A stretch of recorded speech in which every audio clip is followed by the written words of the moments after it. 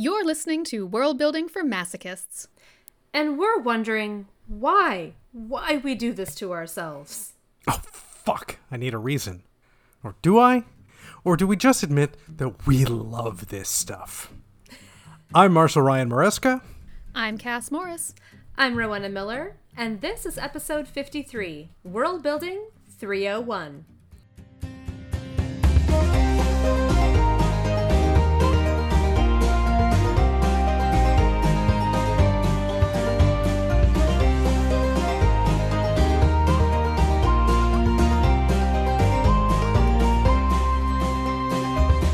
All right, listeners, welcome to Season 3, our Season 3 opener. We are so excited to be here. 2 seasons. 2 years ago, we had this crazy, stupid idea, and people were like, yes, do that. We had enablers who were like, yeah, you should do a podcast. And then we're like, okay, yeah, sure. And here we are 2 years later, starting our 3rd year. And it's, my goodness, it's worked. How? I still am kind of shocked about that. Yes, I'm shocked and delighted every time anyone, comments on it, retweets stuff. It's like, wow, you're actually listening. It's really cool. Nerds. I love it when you see that sort of random thing where somebody put out just a call of hey, what are some podcasts I should be listening to if I'm writing? And people are like, you should listen to World Building for Masochists. And I'm just like, yes, we're helpful. It's all I really want to be is helpful. Yes. And you listeners, if you would like to be helpful, we could actually use a little bit of help ourselves. Our dedicated scribes have been hard at work for the past 2 years, making sure that this podcast stays accessible by creating transcripts of the podcast every episode. And they could use some more help. So if you are at all interested in being a scribe, a fantastic volunteer position that does get you early access to each and every episode, we would love to have you on board. Just come join us at our Discord. You can also shoot us an email at worldbuildcast@gmail.com if you have any questions or need some direction on how to find the Discord or anything like that. Any other fantastic announcements? Cass, I know that you have an appearance scheduled here. I do. I just found out recently that I'm going to get to present a session at the Virginia Writers Club Symposium, which is going to be titled Choose, Don't Presume, How to Level Up Your Sci-Fi and Fantasy World Building. I will be cribbing a lot of the things we've talked about on this podcast and condensing them into a 1-hour lecture. It is virtual this year. It's usually, somewhere in the state of Virginia, but this year anybody can come. So if you go to virginiawritersclub.org, you can sign up. It's August 6th through 8th. I am at 11 a.m. on the 7th. Woohoo! And it's a symposium. That sounds so very fancy. I'll put on my pearls for it. You have some news, Rowena. Yes, I realized in all of our excitement surrounding the end of our 2nd season, I forgot to mention that I sold another book. They're going to let me keep doing this. So Yay! Orbit bought The Fairy Bargains of Prospect Hill, which is a historical fantasy that combines fae lore and turn-of-the-century women's rights stuff and more about historical farming than I really expected to include. But that's what happens when you world build, is all kinds of delightful surprises. So, yes, I'm pretty pleased about that. I'm delighted. I can't wait to read it. That sounds amazing. Sounds very exciting. And now when we talk about, my book, I get to finally talk about it. It's really exciting. It's always good to be able to. It's so weird with this business because the thing that's in your brain right now is the thing that people aren't even going to be aware of for 2.5 years, and then the stuff that's coming out now that left your brain a long time ago, and you're like, oh wait, now I have to talk about this thing again with I'm, and you are super passionate about it, but not as passionate about it as you were 3 years ago. Isn't that how it always goes? Also, I'm ashamed to admit I forget stuff. Yeah, there is that. There is definitely that. And Marshall, you are also going to be guesting at a con coming up here too, I correct? am going to be one of the special guests at this year's Armadillo Con, which is, of course, my local Austin Con. I believe it's going to it's going to be an in-person con in October. They're like, we're going to do it. We're going to be in person, which is why they've been like dragging their heels about making their formal announcements about stuff, because they're like, because we want to really do it. Because first they had to, of course, settle things with the hotel so they could actually do it in October. And then now that they asked me to be a special guest, which I was very happy to say yes to, because special guesting, not just an average guest. Yes. A special guest. So it's going to be a lot of fun. It's going to be October 16th through 18th, and I'm excited, especially because, it's always good to have a con where you just have to drive 10 minutes to get there. Not that I don't love travel, but I love not having to travel too. And finally, I have been made aware that Hugo voting has opened for all of you Worldcon members who have a vote. And of course, as we have squeed about before, we are nominated. And not that you are obligated to vote for us as your favorite fan cast, but there are a lot of really fantastic nominations this year. My reading slate has just tripled because this all looks amazing. So keeping up with these geist out there of what's happening in sci-fi fantasy. I have a feeling we're all going to be talking about some of these books and short stories and novellas pretty soon here. If y'all are members of Worldcon and you still have time to become a member of Worldcon, either a full participating member, which means you come out to DC and see us in our finery and regalia when we, either accept our defeat or accept the award. Whichever happens, and we'll do either with grace and joy, and or you can do it, just get a supporting membership, and thus you get to vote and get to read all the cool stuff that got nominated, and either one is great. So, or do none of that and just say, hey, this is a great podcast, I'm just going to listen to it. That's cool too. All of these things are cool. If you can hear this, you're cool just for listening to us. That's the truth.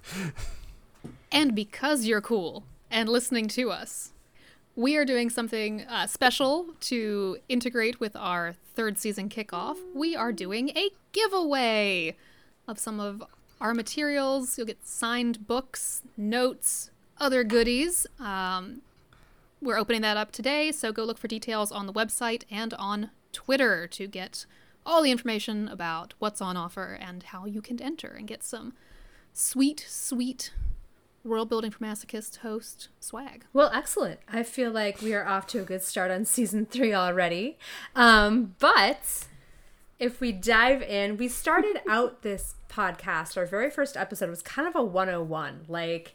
What's your basics of world building? But if we kind of go back and launch back into the early questions that we asked, I'm just kind of curious to answer them again. What does world building mean to you if you defined world building?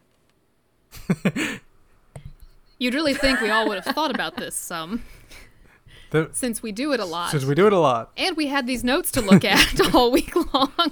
This is the central preoccupation of our writing career in a way, is the world building aspect of it. Well, it's one of those things, it's how does a fish define water in some ways? It's the space I live in. It's creating the environment of a book in the broadest possible sense of that word, environment. It's everything that surrounds your characters and that they're steeped in. It's what they're used to. And so the world building is the act of making all that. And I think for me too, the act of communicating it. And that may be pushing us beyond 101 level, and I should just put a pin in it. But I think that the idea of combining the concepts of, okay, what is this cool world? What are the cool things about it? And then how am I going to convey those in some meaningful way? And I think that translates whether you are writing, creating art, gaming, anything. I think that the idea of how do you convey it kind of gets to come into play too. Yeah, and figuring out the parameters of whatever you're going to be playing with, because in theory, writing should always be playing. In theory, it shouldn't be grueling, mind-numbing work, but sometimes it is. But nonetheless, setting those parameters and then how you teach those parameters to your audience through the process of the writing. That's what it is to me. So when does world building fit into a project for you? Like, when do you world build? I know we've talked about this a lot, but I think in like a really basic 101 level, how are the ways that that can work? It's always the first step for me, because I mean, I've said this before, but like, I cannot figure out what the story even really is going to be until I, set up the sandbox and know what's going to be happening, know how it works before I can know what's going to happen within it. But it's also, it sets, without doing the world building first, I don't know the tone.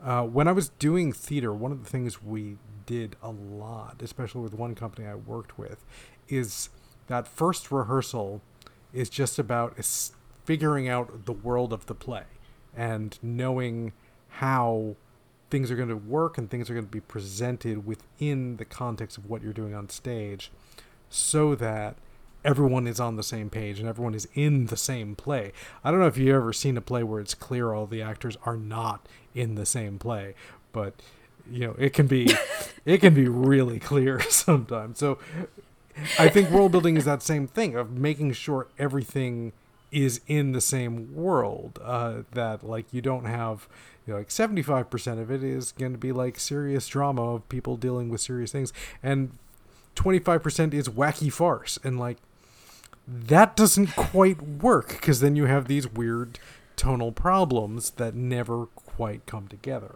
or something like that.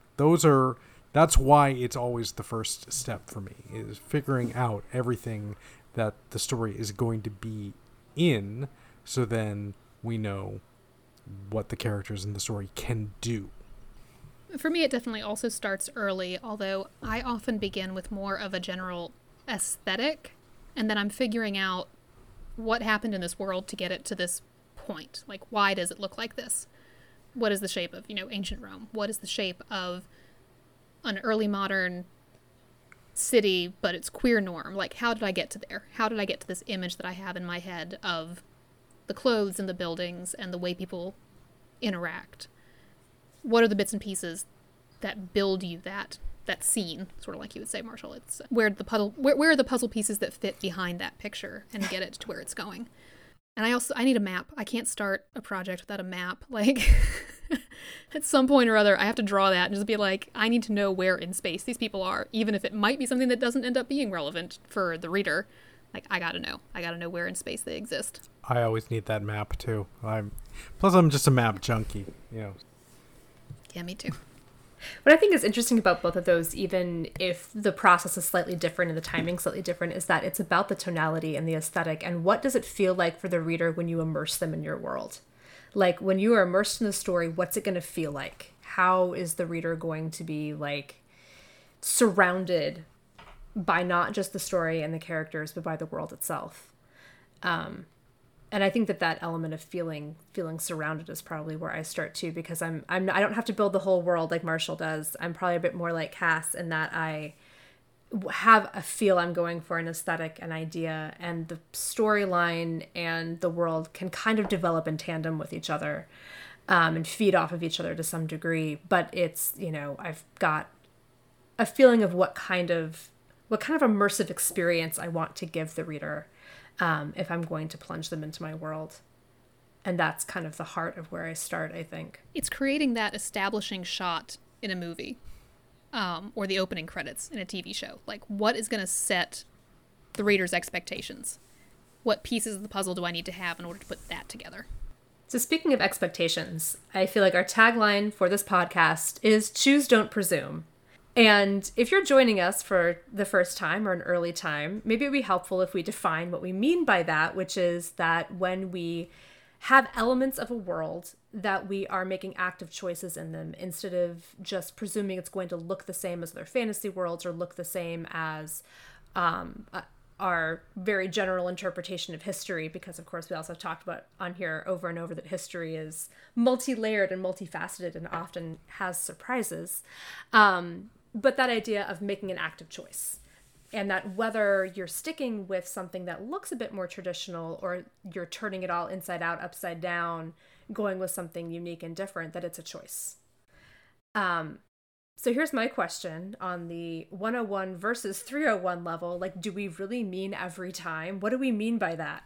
The question of choosing versus presuming is often about challenging yourself in terms of your preconceptions and what your defaults are, because traditional fantasy is loaded with defaults that I think a lot of what we talk about here and a lot of what the goals of what we're trying to do, each of us, and that we're hopefully encouraging other current and future fantasy writers to do, is ask yourself, why am I going at these just presuming these defaults instead of at least choosing, okay, I'm explicitly going to do this with these defaults. I'm explicitly going to have, say, monogamous heterosexual marriage as a norm within this culture or something, right? Instead of just like, well, I just did that because isn't that what normal is? And you should really ask yourself why you thought that's what normal was, or something like that. And each of these little things that we do so often out of just that sort of sense of presumption. Yeah, I mean, I think that you could very quickly drive yourself insane truly choosing everything. Like, you're writing and you're like, on the green grass, wait, is grass green in my world? Hold on. And like, you can have some fun, games that you can play with yourself doing that at the same time. I don't think any of us means that every choice you make has to be that active choice. But just like, I would say your basic 101 level is acknowledging that everything is a choice to some degree. That when you have had green grass, you are in fact choosing for plant biology to work similarly in the world that you've built as our world. Like, that's something that you did. And that's okay. That's an okay choice to make, but it's still a choice. Right. I feel like lots of the big presumptions that we tend to take for granted, even those I can imagine exceptions to. We presume that this book exists in a world that has a concept of language. Generally. I have read a book that did not make that presumption. It was dinosaurs, and information had to be conveyed in a very different way because they didn't have language. But that was a very clear, big choice that author made. And with things like that, if you're going to make that kind of utter world reshaping choice, you got to commit to it. And you got to commit early. Some other things, about how, biomes work, how chlorophyll works, how your cosmology works, how many moons and things you've got. You can play with that, and I think we see that a lot more often in science fiction than in fantasy. But once again, you either have to make it like the thing about this world is that it has 17 moons and that creates tidal storms and things. Like, you either make it that, or you kind of gloss it over the way a lot, I think, of like sci-fi TV does, which is like, yes, this is the ice planet, moving on. We're not going to go into why it's the ice planet. We're not going to talk about how far it is from its sun, whatever. It's just the ice planet. Just leave it alone. Just keep going. The level you want to engage with each of these choices may vary depending on what you want the point of your story to be, what tone you're going for. Is it the point of the story, or is it just something adding to the story, or that story takes place within? Yeah, and I think that some of the leveling up from the 101 to the 301 level is the knowing how to do that and when to do that, and the ways that you can make more subtle changes that still let you write the story that you want to write, where plant biology works the same, but maybe culture is a little bit different and lets you do something different. But yeah, just kind of interrogating the idea of choice, and choice being active and a part of your world building strategy. Even if that choice is like, yes, all characters are human, and being human means human, and that's, we're not going to push at the boundaries of that at all, and that basic animals and plants that we know here on Earth are also going to be on this Earth, and that grass is going to be green, horses are going to have hooves, and rabbits are going to dig burrows. Like, these are just things, that way you're not building all sorts of extra work for yourself that may not necessarily add depth or color or interest to the story you're writing. but accepting the fact that you're doing that because you want to focus on other elements of the world building that are going to be the more interesting things. And so why break your back figuring out things that,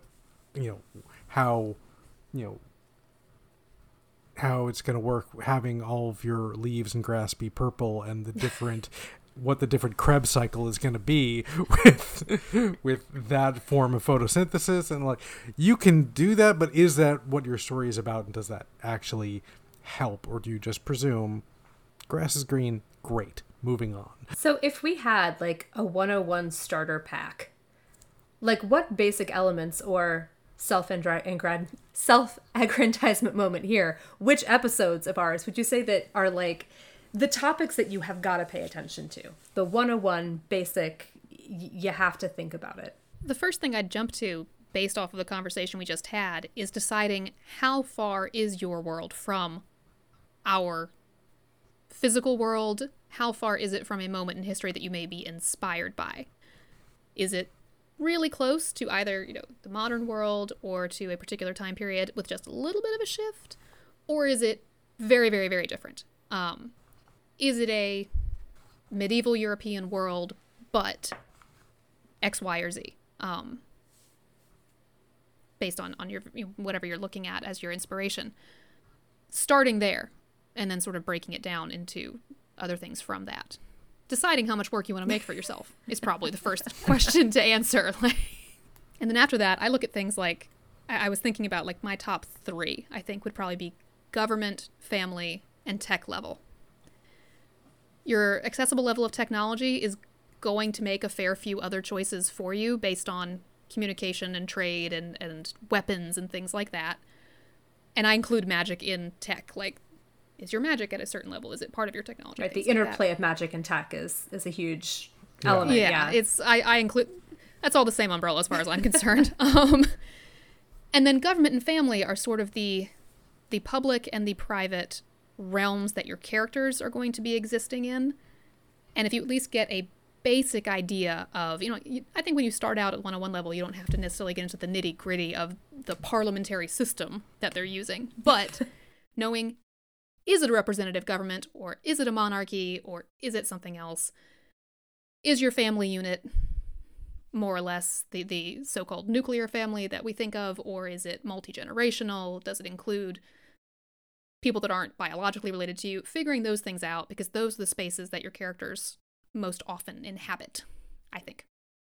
So for me, I've been thinking about this more and more as I, learned more doing this podcast, and also in the process of both like doing all the world building and writing for Velocity, and then also as I'm starting the process for things that I have the idea of doing down the line, of like, what's the order I need to figure things out. And I broke it down that I need to know, the first thing I do is where. So like, I need the map. Like, that gives me a sense of like what the place is physically. And then the next question is when. And that's about like figuring out tech level and figuring out what's happened before and how we get to like where people are on both a technological level and on a cultural level. That makes sense. And then who, in a broader sense of who the different people are that populate this world and what their mindsets are. And then the how and what questions of like, how do things work? How does magic work? How does that, affect the other aspects of the world? How many moons are there? How many does that affect all the other things in there? And then what are the sort of just special extra things I'm adding into it? It's like, and it's this, and there's dragons. That's a what question. And that's going to, that's very, and then why, the why questions for me are, how do these things interact in a way, and how do those interactions affect each other in that sort of cascading effect? Yeah, I think that the interplay is really important, and why it's so hard to answer this question, because everything affects each other, right? Right. Like for me, I think with the giant caveat that some stories demand that you look at something first, right? Like some stories have some element of the plot or the characters that just demands like, I have got to look at how magic works before I do anything else and figure that out. For me, because it kind of comes back to the idea of what do I want the world to feel like? What is this aesthetic? What does it feel like to get dropped into this world? It's this interplay for me of the environment, the biome, where in geographical space, but not just geographical space, like what's the climate like and how does that work with what kinds of animals and plants you have? How does that play with then like the tech level and length of time these people have spent there? How much have they changed it? Like how much have they adapted this environment and in what ways? And that can blow up all kinds of questions like, you know, has colonialism played an effect in this world? Or, you know, to what extent does magic ameliorate natural stuff that people would usually use technology to work their way around? So getting that feel of like how does it feel to live in this space? Not just the natural environment, but how have people changed that natural environment is probably where I like basic bones start. And then in order to write a story, you have to have characters, and characters come from cultures, and then you have to start to play with what do those cultures look like, and how do they affect the character, and how do they affect the story. So once you've got your 101s, your basics, how do you take the world building deeper? And I think that we've already like hit up a major one, which is the interplay of these elements and the cascade effect, as you said, Marshall, of like, once you have one thing, it's going to affect things in other disciplines. Yeah, I think figuring out the little ways that web is built of the interconnections between you have, you know, something about the terrain and then something about the, you know, the food that's grown and how that affects the cultural identity in different ways. I was watching something just the other day that was talking about Dutch culture and how, because so much of just being able to live in the Netherlands, where much of the land that you're actively living on would be actually, you know, underwater, except for like that these people have all worked together to like build dikes and, you know, other things to like actually raise up land for them to live on, that there is this sense of everyone being responsible for each other and everyone working together, and that is a key element of their cultural identity, is this sense of responsibility towards each other. But that's a cultural identity that's born from the physical characteristics of their land. And so thinking about things like that, of how you can use, you know, what is around them, and that defines who they become as a people. Yeah, and it's, I mean, you have those connections between nature and culture, and you have it between cultural elements, and how family systems work is going to affect how people think about how government works or how education works, and like all kinds of things. I think it can be a really good exercise in thinking about this to like watch nature documentaries that talk about how ecosystems work. Like I was just watching, I think it was one of the Planet Earth series. I don't remember which one, but there's a certain kind of butterfly, like the blue alcon butterfly, that only lays its eggs on a particular kind of flower. So if that flower weren't there, like the butterfly would disappear. But what's even crazier is that the caterpillars are hatched from their eggs, and they end up getting taken into ant hills and are raised by ants because they exude a scent that makes the ants believe that they are in fact like baby queen ants. So they get pampered and raised by the ants. And like, so this whole web of like intricate, if this particular flower was not there for the butterfly, and then the ants were not right there with the flower that all interconnects, and then the grubs, it's just this crazy, like, what piece do you take out of your world building that is, you know, that's the equivalent of the flower or the butterfly or the ant? Like, how are these all playing together in a way that that they are interconnected that tightly.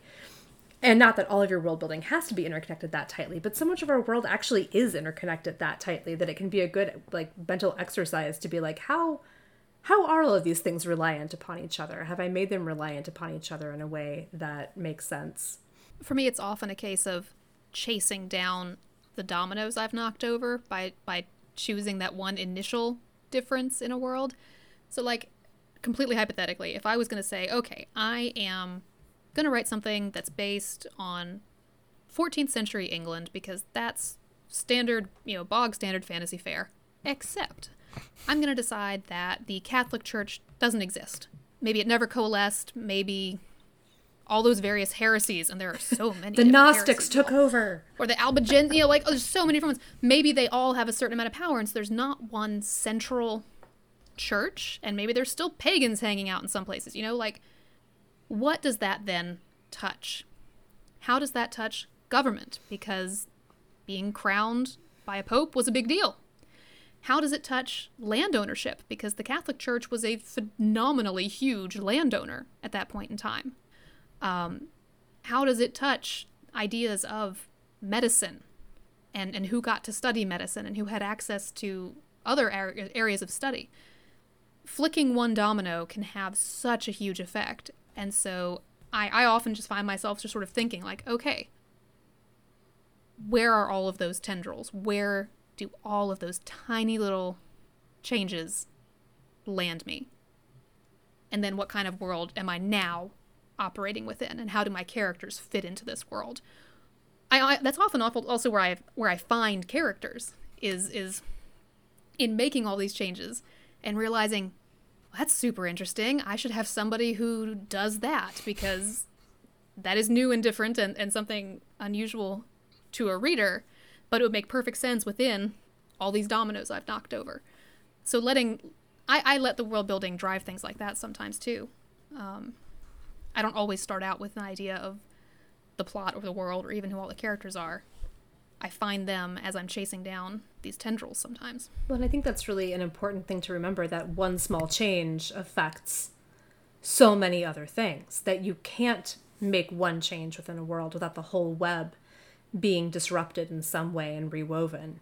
And I will totally cop to the fact that I completely overanalyzed the Game of Thrones seasonality thing. That if you have really long seasons, well then, how do plants survive and how do animals manage to hibernate for that long and stuff like that? And most people won't, but I did. But that's always also where a lot of the fun in making those choices can come about. You just, by taking because the environment is really sort of hot and stifling and not a lot of wind, then all the houses are built with big open things so that so at least whatever breeze there is can blow through and keep you cool. And if that's the case, then does your culture say have a sense of what privacy is, or are you expected, is it normal to just be doing whatever you're doing and everybody can see you because that's just how things are. And the idea of I need to go into a closed room to do something private, people would be like, oh, then you're doing something wrong, aren't you? if you have to not be seen what you're doing, and have that then be some of the central tenets of your culture's morality. You did something wrong if you don't want people to see it. Have all those things interconnect together in how you build the culture. And then, if there are really important people, do people just sort of, hang out outside their window to watch them eat rice or something? The most mundane, boring tasks. Do those become spectacle because you have access to these people? I don't know. There's so many places you could play with that. And in doing that, you can create something equivalent to, Instagram culture, but in your fantasy world of, these are the cool people who you just go and just see what they're doing because they're the influencers who are worth watching. Well, and I think that's fantastic, and I hate it. Oh my God, what a terrible idea. Well, I think that brilliant yet terrible. I I think that feeds into another, I think, kind of basic tenet of taking your world building deeper, which is that like humans are going to human.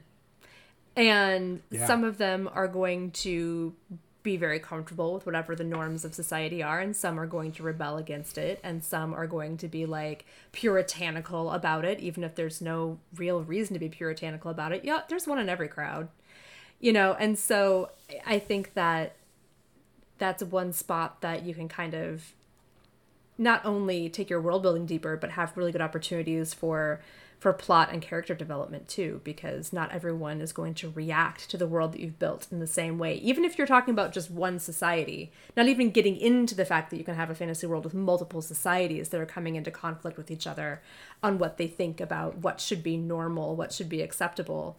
Even within a society, humans are typically not homogenous. No, I mean, within a family, who likes to work with the door open and who prefers to work with it closed? And do they see the other as too open or too closed off or too private or whatever? Like, that can be a place that you start getting conflict between your characters too, is in who adheres to which norms and how. For some reason that just made me think of that Deep Space Nine episode where they go to Risa, and like Risa is like the It's the sex planet. It's the sex planet. I mean, it's the sex planet, but it's, you know, it's the tropical vacation planet, but it's the sex planet, you know, and it's orgy central. It's and in as much as they could show that on, you know, first run syndication in 1980s and 90s, but that's what it is. Yeah. But there's the episode of Deep Space Nine where they go there, there's then this like little puritanical group who's just mad that this place exists and that it means that people aren't really ready for like bad things to happen if they're going to the sex planet and just having a good time. And so they like show up to protest its existence. It's like, dudes, there are bigger problems in this galaxy. Bigger problems in this galaxy than all the people boning. But that's their point. There are bigger problems, and you shouldn't be here to bone. You should be dealing with the bigger problem. Like, at least... I need to go to the sex planet because there are all these other problems. Like, that's why Starfleet officers go there so much. It's like, gosh, I've been saving the universe for, like, 6 straight months. I've got to go get laid. The Will Riker story. But yes, things like that. Who objects to norms? How do they object to it? What are their reasons for objecting to it? Because people usually have reasons. They may not be good reasons. But when someone bucks tradition, there's some justification behind it, mostly. Unless there are just like teenagers who do it hormonally as part of human development. That happens. But when it's a movement, when it's something that they really devote themselves to, what's the justification? Why have they, despite growing up in this culture, come up with a different idea? For good or ill, you know, like where did that come from for them? How do they explain themselves to other people? I think that's where you get really nuanced characters and that non-homogeneous society, like you said, Rowena. That's where that comes in. Not just that they are this way, but that they have some reason, at least in their own heads, for being this way. Which then can lead to how the society you're building is changing over the course of time, because you have one system and then you have hormonal teenagers who are like, no, that's wrong because we don't want to do it that way. And then once they're adults, then their way is now the new way. And then their teenage children are like, what the fuck is wrong with you? Why don't we go back? And that's a fun thing to play with too, of the sense of how those things shift over time, because movements happen and countercultures happen and then become the main culture. And because everyone thinks they can do it better than their parents. There's that too. Clearly I can do it better than the people who came before me. So one thing that I feel like I have become more aware of over the past 2 years of doing this podcast is another take your world building deeper element that is sensitivity. And I think both our panel that we had on Don't Be a Fantasy Racist and Elsa, who came on and talked about disability and inclusion, the idea that you can build the most airtight, perfectly logical world, but people in this world are still reading it And so the idea of being aware of how tropes and inversion of tropes and different stuff that you can do is being read, and is, whether you intend it to be or not, part of a larger conversation. And it's one of those things that I do think about a lot in terms of, I do think about this a lot. Like, it was on the forefront of my brain while writing Velocity. And in this case, I'm writing a book where I'm showing this colonized culture where there is explicit institutionalized racism based on, what your heritage is. And that immediately places you in a different, very stratified position in the social order. And I knew I couldn't just be like, yep, there's racism, and just leave it at that. Like, I needed to, because, how often is there the thing of like, well, I'm just being realistic, and we that's not necessarily, be doing the good thing. So I made a point of doing my best to investigate that and handle it with the sensitivity it required. And I haven't had anybody yell at me yet, but there's still, I'm still willing to accept that what I did may have missed the mark for some people, and that they will be upset, and that's understandable. And hopefully, if that's the case, I can learn more and continue to do better next time. Well, and I think that reading is a creative act, and whether you're talking about reading sensitive elements like race or gender or disability or anything like that, or just reading what color the grass is, reading is a creative act that people bring their own experience into it, and you can't control or correct for all of it. And I think that that's one really humbling thing for us as writers to have to kind of grapple with, that we can do our absolute best, but we can't, be writing for absolutely everyone's experience, that there are ways of seeing the world and ways of understanding the world that, we're constantly learning. So, humility is a thing. The next step after choose, don't presume, really is think about what your choices mean. Yeah. And what effect they're going to have on real people, real readers. Deciding to also separate yourself and the narrative view from individual characters' perspectives, too. If your characters have racist or homophobic or anti a particular religion or something, framing that in a way that shows it is of their world, but you're not saying that means it's a good thing. It's just of their world. And this is something I think a lot of us grapple with, because we don't tend to write perfect worlds. Yeah. And what's perfect even going to look like for every different person, right? Being sensitive to the message the narrative is sending as separate from what the internal plot necessarily itself might be. And that's sort of, I think that's stuff that gets up into our 301 stuff, because that, again, becomes about tone and how you communicate these details.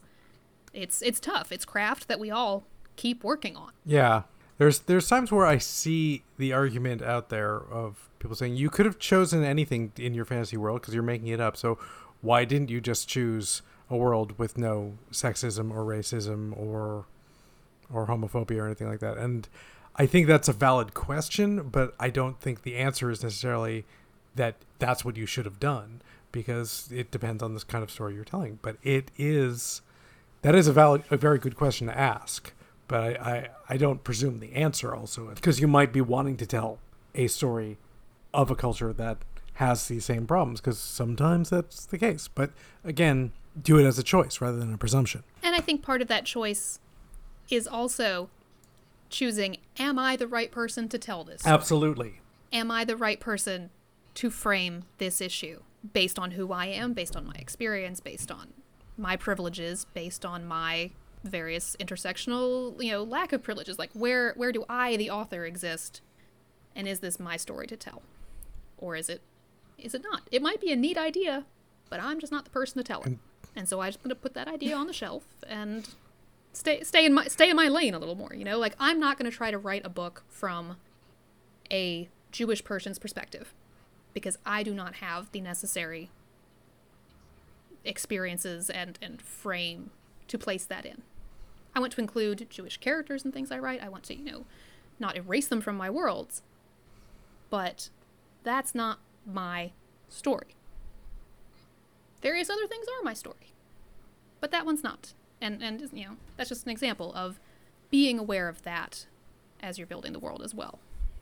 And also sometimes it takes that sort of like honest assessment of like, do I have just the raw craft and skill level to pull off the idea that I have here, in addition to, am I the right person to even attempt to tell this story, and to have the humility to say, it's not. I'm not there, and I'm not that person. It's not always even about, like your lived experience and your privileges or whatever. Sometimes it's like, I don't have the scientific knowledge to tell this particular kind of story. Yep. Wish I did. That'd be cool. I'm not good enough at math to be good enough at science to tell this story. Couldn't figure it all out. Couldn't put it all together. Moving on to the next idea. Well, and I think that element of crafting is like, that's part of the level up, right? That's like the self-awareness is part of the level up from the first dabblings to the, beginning to attempt mastery level is knowing your limits. The more you know that you don't know, I guess. So if we think about the craft element of this, like we've talked a lot of the cerebral, how we think about it, but like, how do we actually do it? How do we get it on the page? And I know that we've had some kind of basic 101 ideas of like, how do you actually get it on the page? And we've talked a lot about like the iceberg, that you kind of just show a portion of what you've done, and a lot of the things that you're doing, that you've worked out and thought about and planned out, are invisible, and they're just supporting the part that's being shown. We've talked about letting your characters kind of do the work for you a lot. And we've talked about avoiding your super obvious info dumps. But like, how do you take that to a next level? Like, how does the world affect your storytelling, or affect how you show what you are building into the world? I think a big element of that is getting a solid understanding of what that information, even in terms of information, is that your readers need to know. Like, I think on a world building level, your readers need to know what it's like to live in this world for your characters. There was an interesting discussion about world building on Twitter a few months ago, where somebody was talking about, understanding the difference between world building and lore. And a lot of times when people are like, oh, this book has too much world building, what they're really talking about is there's too much lore. Of like, here is like the story of this god, or here is the backstory of this, and it's stuff that has nothing to do necessarily with the story you're telling, but it is just like, I've worked out all this stuff, and that's where a lot of what we consider info dumps to be, because they are just, here is raw information about the world, rather than this is what it's like to live in this world. Yeah, I think definitely the difference between the like raw dump, like, here's a bunch of raw material, and now you as the reader need to take it and figure out what to do with it, versus having that information integrated within the story and kind of woven through in areas that like lets the reader experience and see and walk alongside and kind of understand it. There's an element of how much work are you asking the reader to do. And we've talked a lot about on-ramping, like the idea of how much you have to teach the reader, but also just the idea of how much work are you doing in terms of making them integrate the information that you're giving them with the story itself. And the dump forces the reader to do that work of integration, which, not that there have not been elegant and interesting info dumps in the history of fantasy, but again, typically our craft is not there to make that functional. Well, it's the difference between reading an RPG manual and reading a novel. The RPG manual is going to have all kinds of information in it. Lots and lots of different details, little tweaks, tiny things that may or may not be important, because its job is to give you those options. As a GM or a player, maybe very few people use this one little thing, but it's cool for the people who do. But if you're writing a novel, whatever's in there someone needs to be using. You know, some figure in your world needs to be using the thing. You can't just mention the thing and then drop it and move on. Because then the reader's having to do the work of like, wait, was that thing important? Did I need to know that? Whereas even if it's just something that you know, background characters are casually interacting with, that fits into the establishing shot, that fits into the aesthetic, letting them know sort of where they are, without making them wonder and guess and be like, do I need to keep track of that detail? Do I need to remember that this king was important 50 years ago? Like, what's the level of memory that you're also asking your reader to carry from page to Right, page? and I think that's a huge element of developing the craft of showing world building is you can certainly put things in your story that are just there for texture and just there to help the reader feel the world and experience and do those fun things that fantasy and sci-fi do so well. But you have to do it in a way that reassures them that this was just a taste, a smell, a experience. This was not something that you need to file away because it's an important part of the plot later. And I think that's, you know, that's a skill that comes with practice more than anything else, probably. It's also tough because not every reader's ability to synthesize that information is the same. Right. There's wild variance there. And no matter what you do, some people are going to think you did too much of it, and some people are going to think you didn't do enough. And you just got to roll with it. Ability and also just enjoyment. Some readers enjoy a dense, detail-filled world, and some people want something that's very sparse and very, you know, just give me a couple details and then I want my story. And both are totally legit ways to read and write fantasy and sci-fi. Like, that's cool. That's fine. But I think that accepting, like, this is how I'm writing, or this is how I'm writing this story, because that can vary and change depending on what the story is and what you want to write. Like, I think a lot about, like, the Chekhov's gun of it all when you're showing the stuff in your world building of which of these things are explicit to pay off and which are not. And to bring more of a theater metaphor to it, you can build an intricate, well-designed set with all sorts of little details that are just gorgeous to the eye, or you can have just a black box set with, you know, with bare walls. Either way, you still got to put the gun on the wall, and you got to do it in a way that people will know that's the important thing that is gonna pay off later.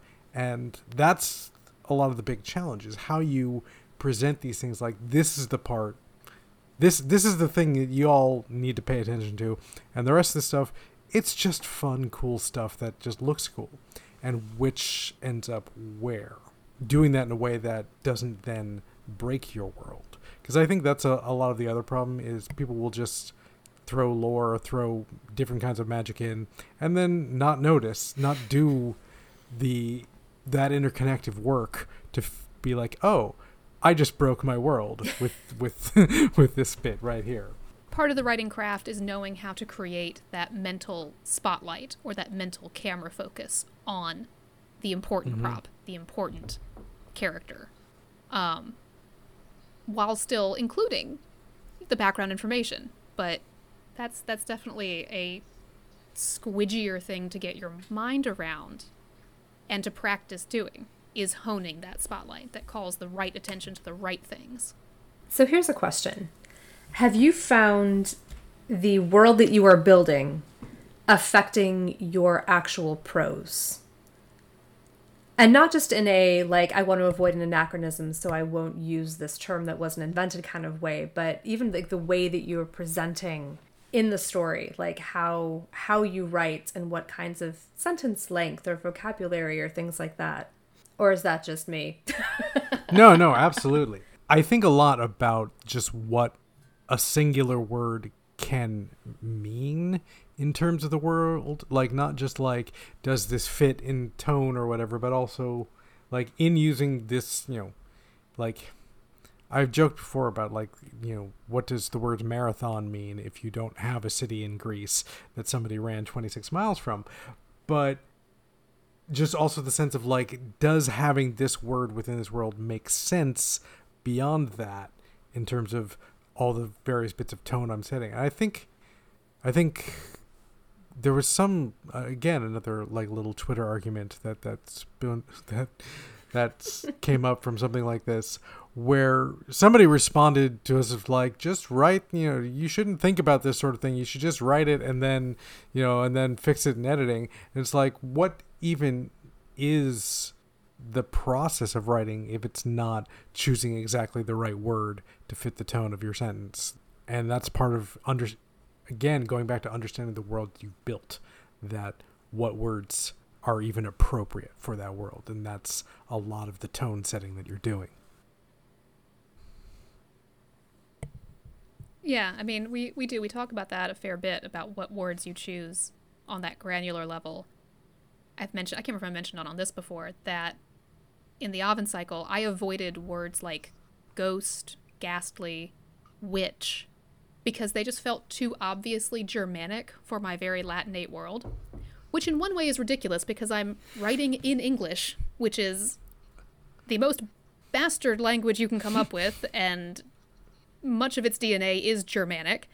I use what, I use the word what. That's Germanic. But it just feels different, right? There's a connotation to some words that just, it makes me bump. And it might not make every reader bump, but it makes me bump on those words. So I think about it on that level. But I do also, like you said, Rowena, I think about sometimes the cadence as well.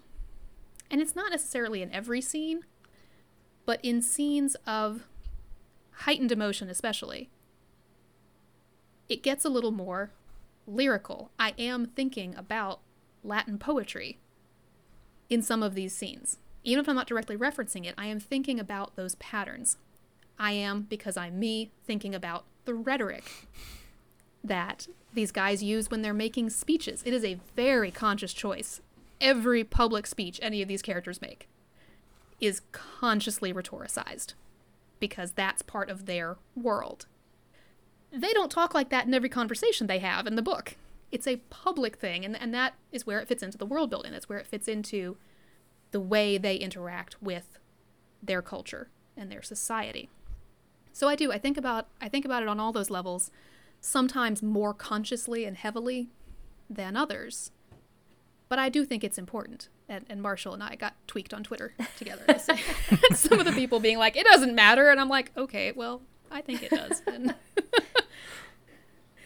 you can choose how much you want to dial it up or dial it down, but I do think it matters to think about. Right, because like one thing I was like I balked at using the word ghost, I think, at one point, just because, like, is this even a cultural concept of ghosts existing? Like, and do I want it to be? And if so, then what does that mean for the people in this world? If they think about, how do they think about what might or might not happen when you die, and is there some interstitial state of death where there's going to be a ghost? And if not, then you shouldn't use that word, and things like that.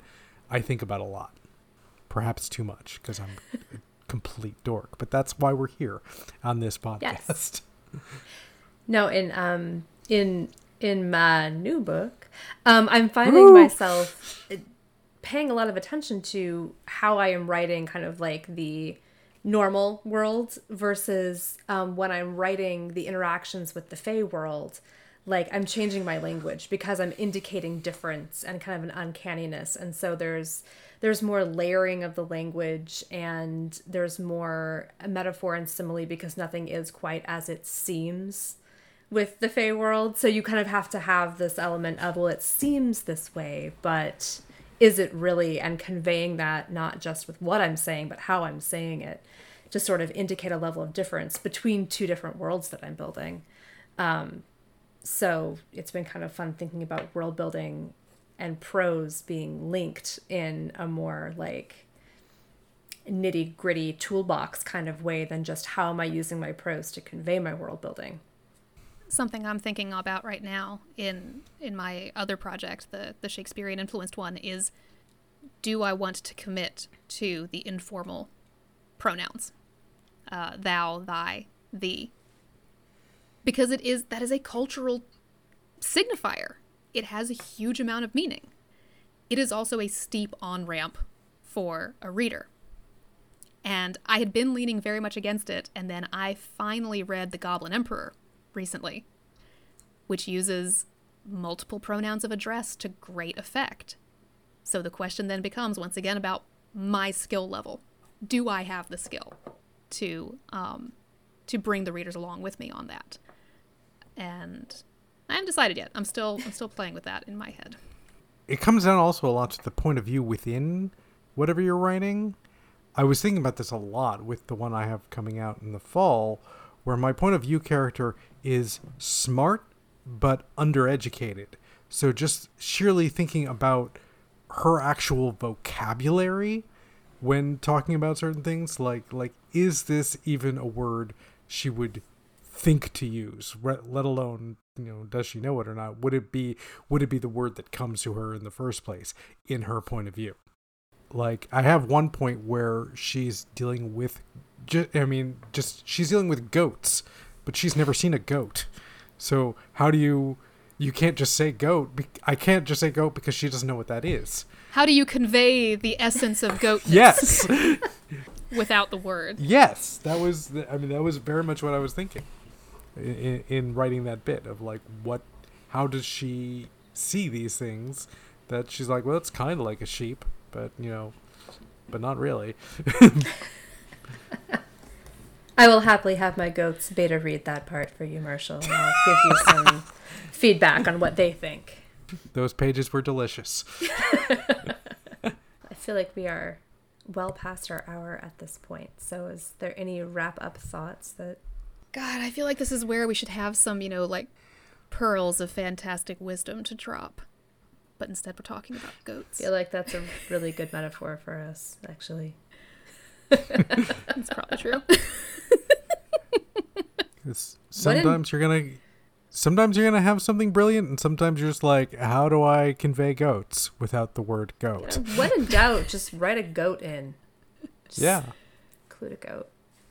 I think, if I'm gonna swing back around to having a big idea, it would be there is no end level to these conversations. We've sort of talked about 101, 301.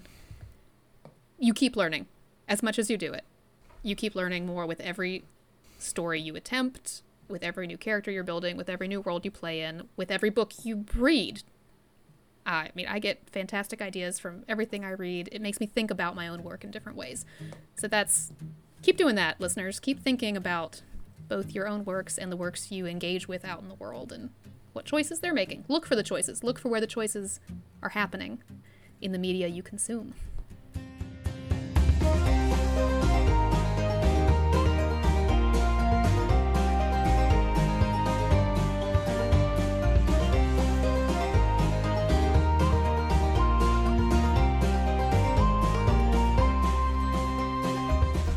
Hi you! Thanks for listening to this episode of World Building for Masochists and letting us help you overcomplicate your writing life.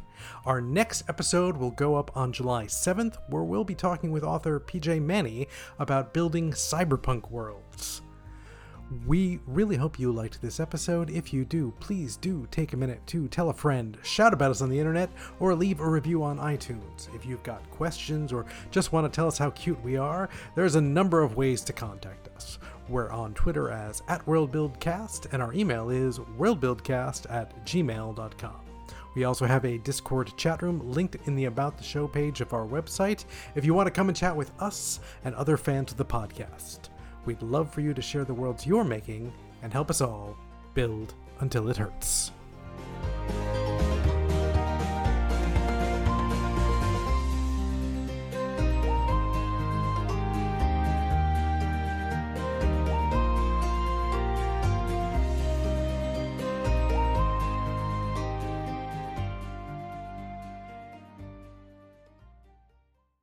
Because I'm bisexual and I can't sit in a chair.